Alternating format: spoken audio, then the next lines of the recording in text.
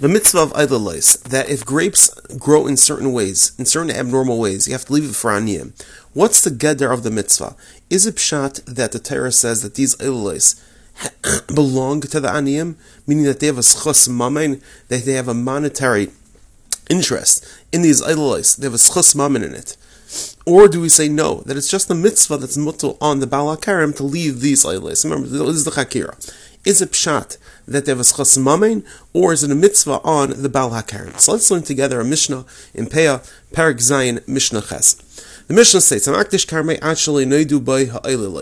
if someone decides to give to Hektish, his Kerem, his vineyard, and he wasn't makar there were any Olelos in this Kerem, in this vineyard. So in that circumstance where he didn't recognize any Olelos before being makdish it, ein ha'Olelos la'aniyim. The Olelos do not belong to the aniyim, because it wasn't nikar. Misha noidu by ha'Olelos, but let's say it was already recognized. It was clear there were Olelos there. In that circumstance, ha'Olelos la'aniyim, they belong to the aniyim. Why? Because you can't be makdish something that belongs to the aniyim, and these Olelos are nishtayach to the aniyim from the time that they were recognizable, and therefore that's why they belong to the aniyim. Rabbi Yossi argues, and he says in this last circumstance, even though it's true that the aniyim are zeicha and the Olelos, yitnu schar gidulav lehektish. The aniyim, if let's say the Olelos at the beginning of the month were a certain size, and they grew a lot throughout the month before they were actually taken off the vine, that growth they have to pay back hektish.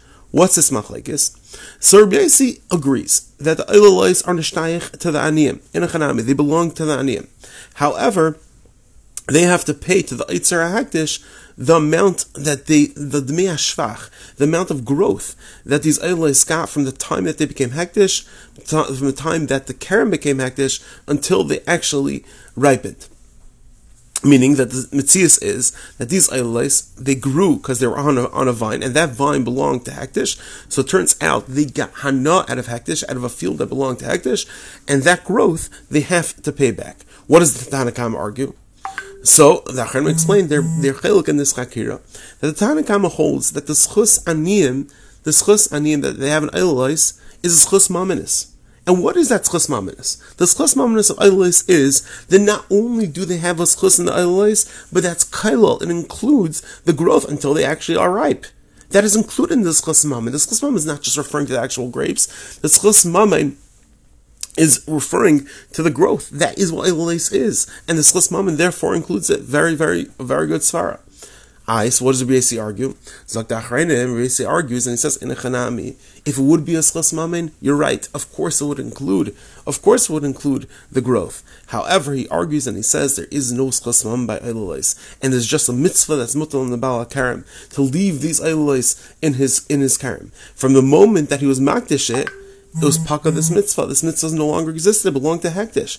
Therefore, even though it's true that the Olelos were already nishtayich to the aniyim because they had a mitzvah, but at the end of the day, to go further than that and say that the growth is mechayev, no, you're not mechayev. It's not included in the mitzvah. Hektish has no mitzvah. Therefore, since there, even though normal circumstance, of course, there'll be a mitzvah for the Baal HaKerem to make sure that there is growth of Olelos. In the case of Hektish, there is no mitzvah anymore, and therefore that's why the Baal HaKerem, that's why the aniyim have to pay it back. So let's just review very quickly. We had a Chakira.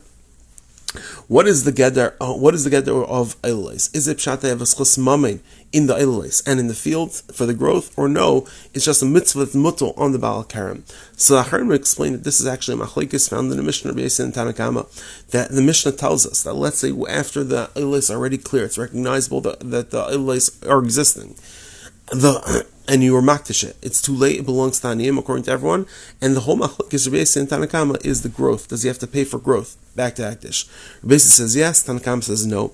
What's the machlekes? The Acharonim explain that the Tanna Kama holds that there's Zuchus Mammon. There's Zuchus Mammon not only in the Olelos but in the field. Rabbi Yossi argues and he says even though that there's no Zuchus Mammon and the whole thing is a mitzvah, and since it's just a mitzvah, once the Hektish is chal, then mitzvah is no longer existent. While it's true you have to make sure to maintain it if you happen to be the owner, but since Hektish has no mitzvah, that second chiluk will not apply, and that's why the aniyim have to pay back. Everyone have an amazing day.